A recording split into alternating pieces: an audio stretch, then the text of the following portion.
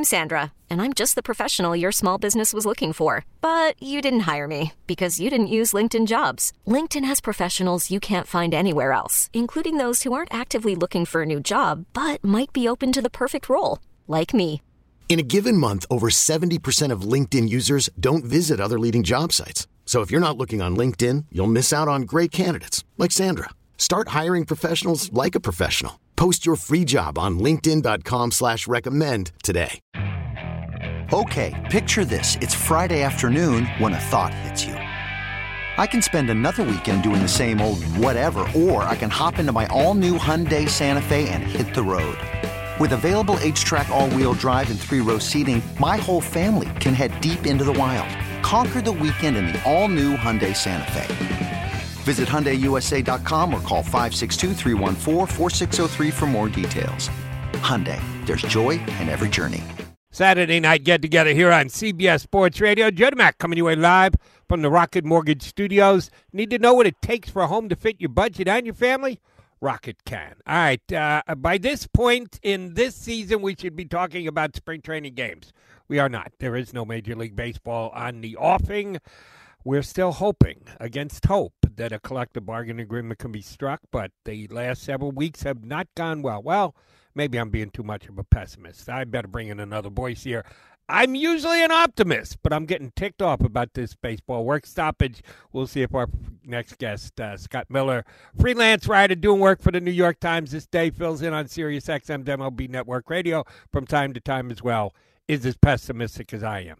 Tell me, Mr. Miller, you got more of a smile face than me. Well, Jody, I've lost my optimism, or at least most of it, which is sad. I've been all along thinking they were going to get this thing settled because, rationally, if you sit and look at it calm-headedly, in 2020, they could only play 60 games because of COVID. Both the players and owners lost millions and millions of dollars in 2020. And I know the animosity is there and the lack of trust is there, and the players have had 5 years of anger building. But I still thought up until a week or two ago that after all that lost money in 2020, surely, as much as they hate each other, there won't be an appetite on either side to lose millions more for a second year out of 3. And that was the optimism I was hanging on to, and that's gone now. So, when this resumes, who knows? The thing that I worry about now is obviously they met for 16 hours on Monday until 3 a.m. on Tuesday, and then they met several more hours on Tuesday, and then things blew up. And it's like, okay, after all of those meetings, all those hours, Monday and Tuesday of last week, that's when they could have and should have got a deal done. Obviously, they could have and should have back in December. But Monday, Tuesday was the time. And when things blew up and they all went home, that's when I began to get worried we may have to settle in for a long, cold winter part 2.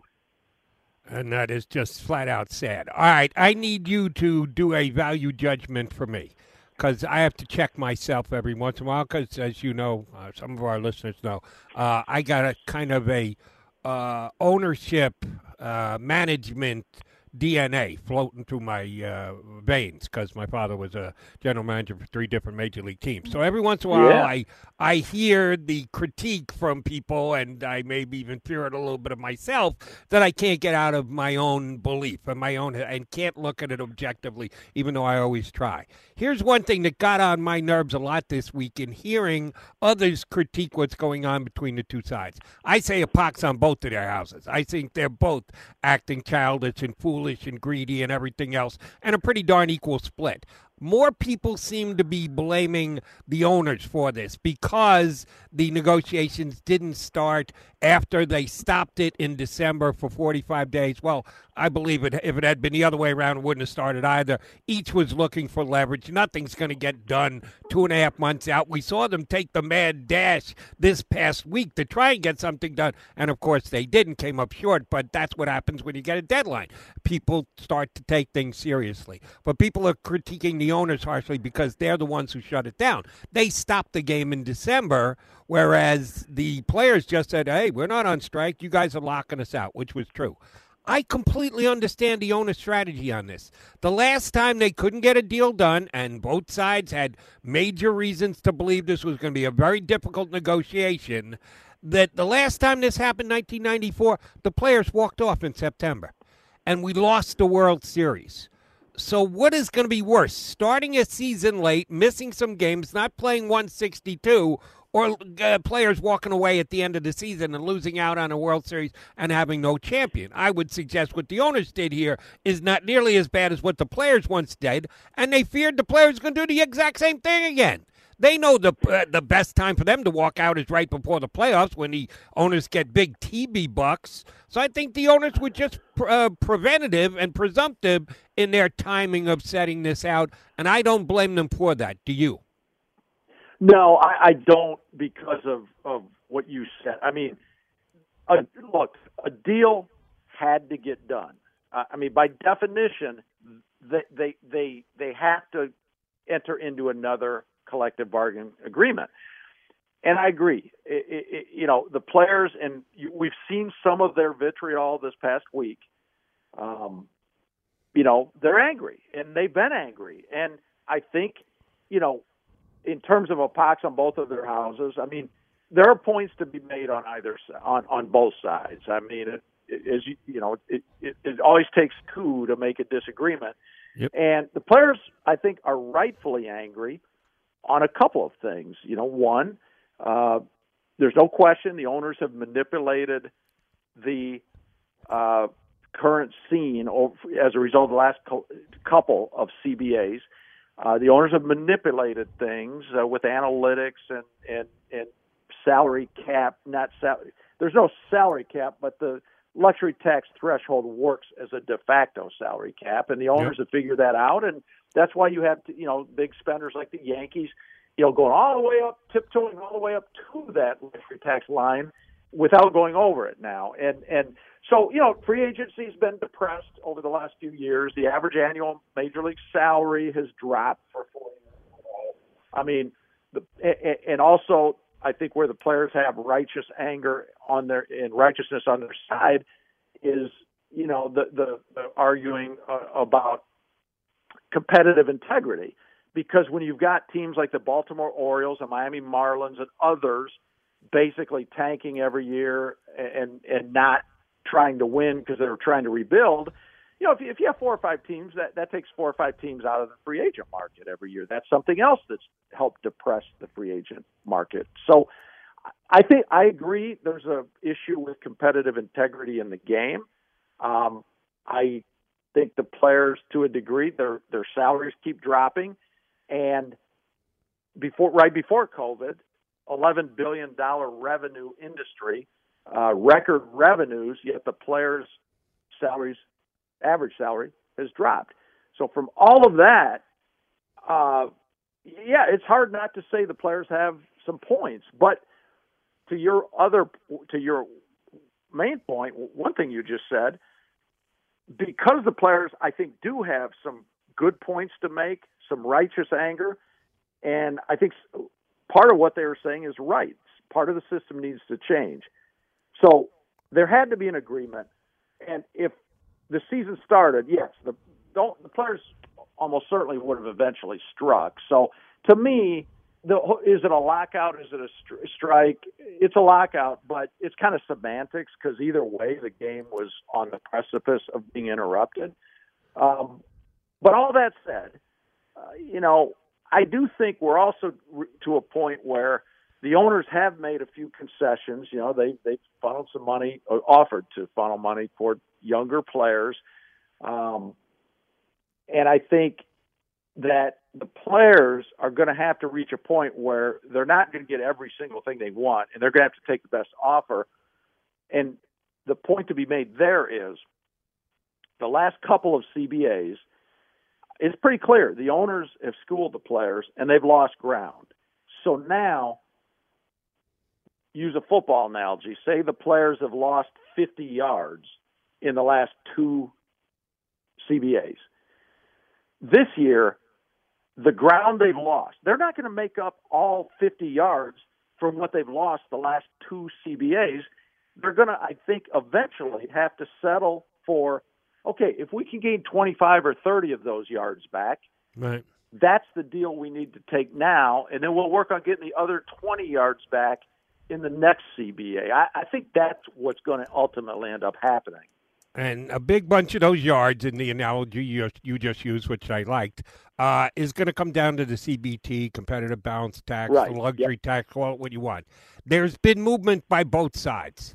Not a whole hell of a lot of movement. Neither one, from their opening proposal as reported, have moved all that much. There is still a lot of room in the middle to compromise, but it doesn't look like an insurmountable, an undoable amount. Where are we in the timing of this? Yeah. Whose turn is it to move? Who do you think has to make the bigger move between the two parties if we agree that the CBT, the competitive balance tax, is the biggest hurdle that both sides have to try and get over and come to a middle ground in? Yeah, and it is. And the owners are stuck at $220 million. They want to keep it, hold the line at $220 million.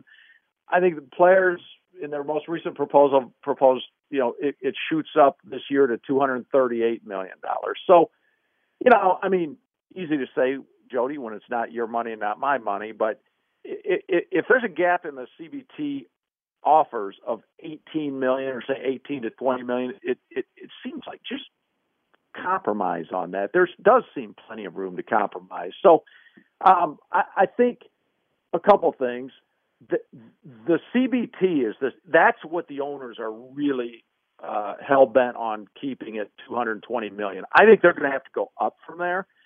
But that being the biggest issue, that's where, back to what I just said about, I think the players are going to reach a point where they should take the best deal they can get, understanding they're not going to make up all of the ground they've lost all at once.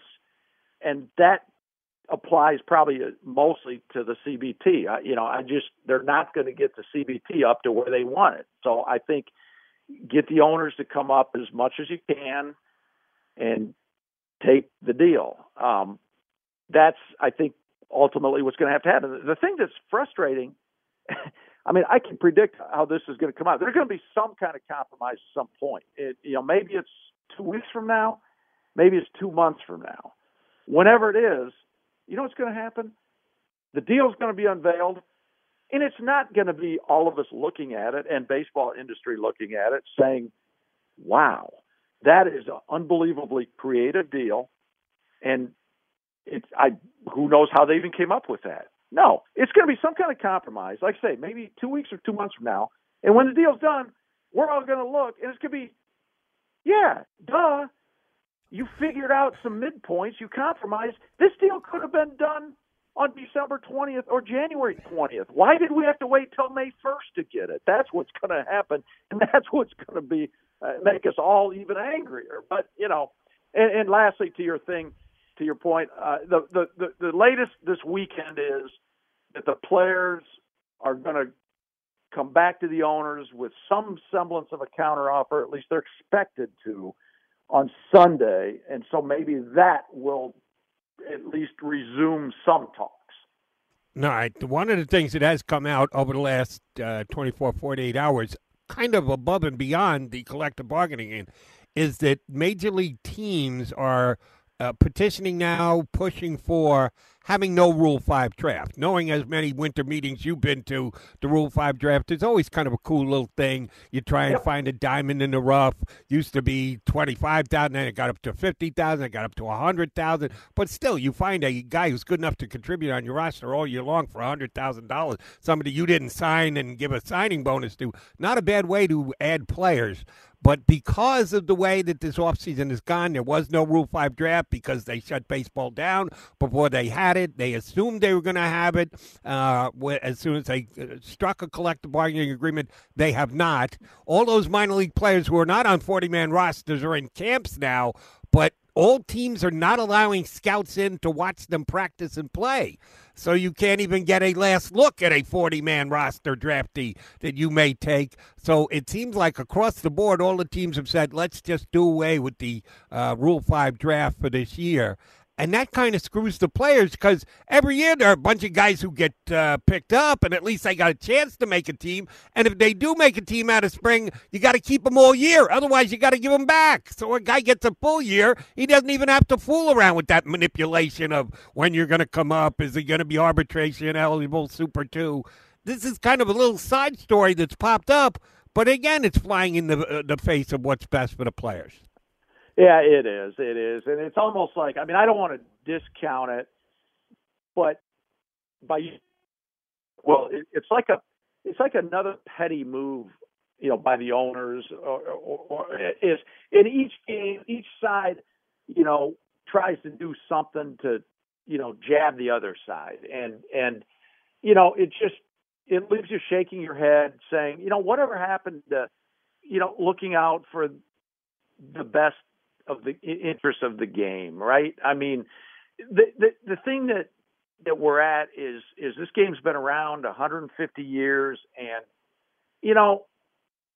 the people in charge on both the player side and the owner side are just custodians of the game. They're in charge for a short amount of time over the 150-year history, and you should leave it better than you found it, hand it off to the next group of leaders, player and owner leaders.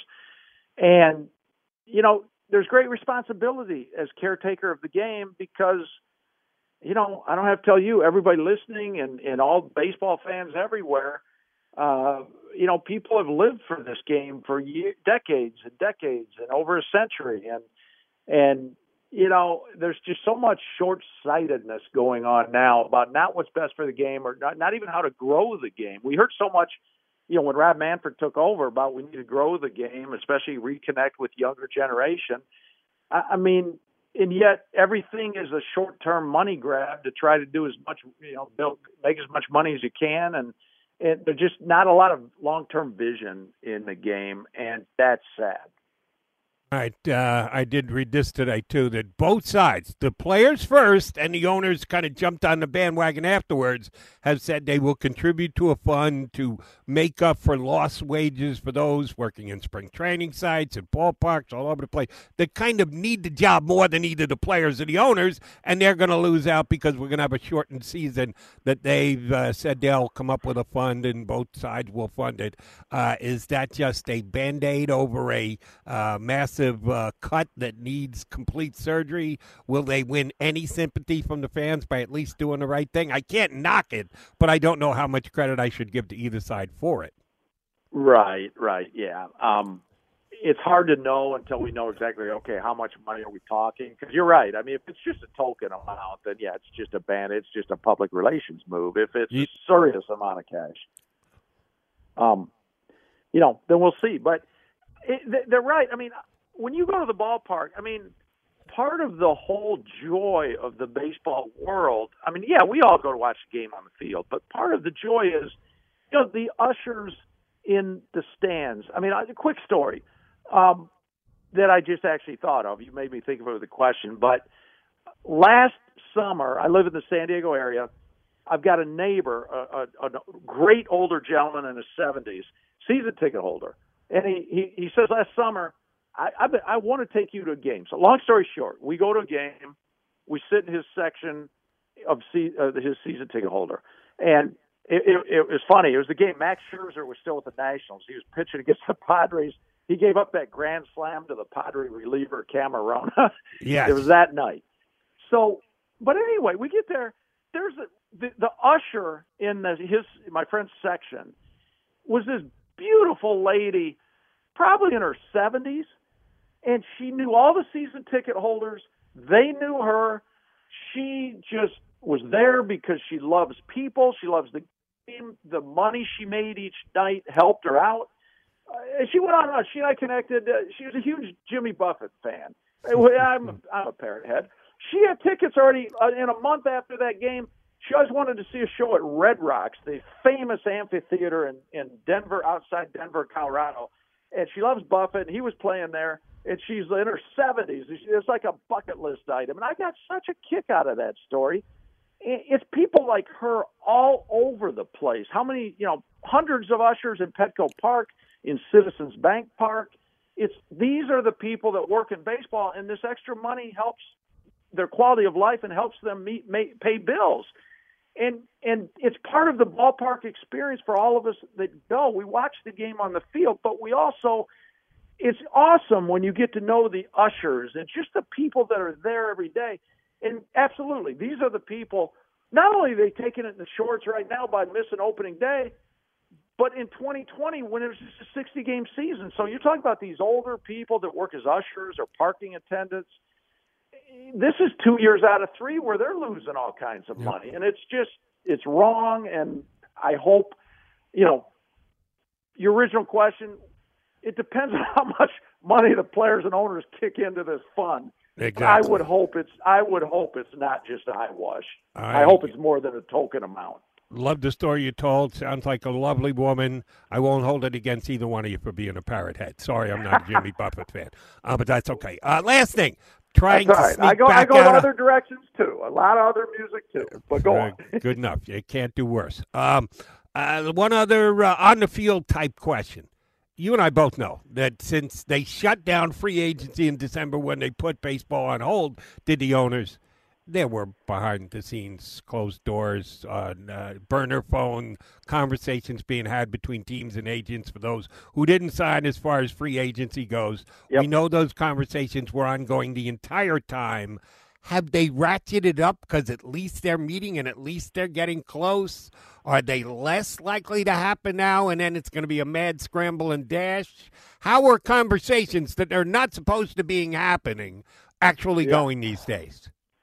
Yeah, I mean, you hear bits and pieces, but by and large, there's not a ton going on. And yes, there's going to be a mad scramble. Whenever there is an agreement, I think, the general managers and presidents of baseball operations are going to have to figure out how to pack like 30 hours into a 24-hour day for the first week after the agreement, because it's going to be a crazy sprint to try to build a team that generally takes 3 or 4 months over the off season. You're going to have to do it in a week. Some teams, as you mentioned, have already signed some free agents back in November, and some, as such, have a little bit of a head start on some other teams. But yeah, I mean, it's going to be a head spinning frenzy of free agent signings and trades, and I mean, it's going to be hard enough work. It's going to be full-time jobs just to get, for example, all the Latin American players in the game, to get their visa squared away and get them into the country whenever spring training starts. Between whenever there's an agreement, whenever spring training starts, you're going to have all kinds of absences, not just unsigned players, but absences from camps from, the Latin American players that are, still stuck in Venezuela or the Dominican Republic because, they may be signed, but they can't get over here because their work visa is still being processed. And not to mention, by the way, free agents that live in those countries, you can't even get a visa anyway because they come over on work visas. Right. So got to have a job to be able to come to. Exactly right. So if you're a free agent ball player in the Dominican Republic, you got to get signed before you can even get your visa to get over here. So it's going to be crazy. It is going to be a mad dash sprint. Mr. Miller, I hope the next time I call you, a couple of weeks, 3 weeks, 4 weeks down the road, we're talking about the mad dash that is on because they're scrambling to sign free agents and camps are opening up. But if not, I will get you back on in 3 or 4 weeks and we'll talk about what the hell are they still doing without an agreement in place, if that's okay with you. Exactly. That sounds like a plan, and then we'll also discuss who's your musical favorite. If not for not Jimmy Buffett. No. Nobody but Jimmy Buffett. Always a pleasure, Scotty. Thank you much, buddy. I appreciate it. Take care, Scott Joe. Miller, free agent columnist, doing work these days for the New York Times. You catch him every once in a while on Sirius XM's MLB Network as well. We can add this to the conversation we've already had. NBA, NFL, little Kentucky Derby prep stuff, all across the board tonight. Get on my telephone lines. What is it you want to talk about? 855-212-4227. Get on with the Mac Man here on CBS Sports Radio. You could spend the weekend doing the same old whatever, or you could conquer the weekend in the all-new Hyundai Santa Fe. Visit HyundaiUSA.com for more details. Hyundai, there's joy in every journey. This episode is brought to you by Progressive Insurance. Whether you love true crime or comedy, celebrity interviews or news, you call the shots on what's in your podcast queue. And guess what? Now you can call them on your auto insurance too with the Name Your Price tool from Progressive. It works just the way it sounds. You tell Progressive how much you want to pay for car insurance, and they'll show you coverage options that fit your budget. Get your quote today at Progressive.com to join the over 28 million drivers who trust Progressive. Progressive Casualty Insurance Company and Affiliates. Price and coverage match limited by state law. T-Mobile has invested billions to light up America's largest 5G network, from big cities to small towns, including right here in yours. And great coverage is just the beginning. Right now, families and small businesses can save up to 20% versus AT&T and Verizon when they switch. Visit your local T-Mobile store today.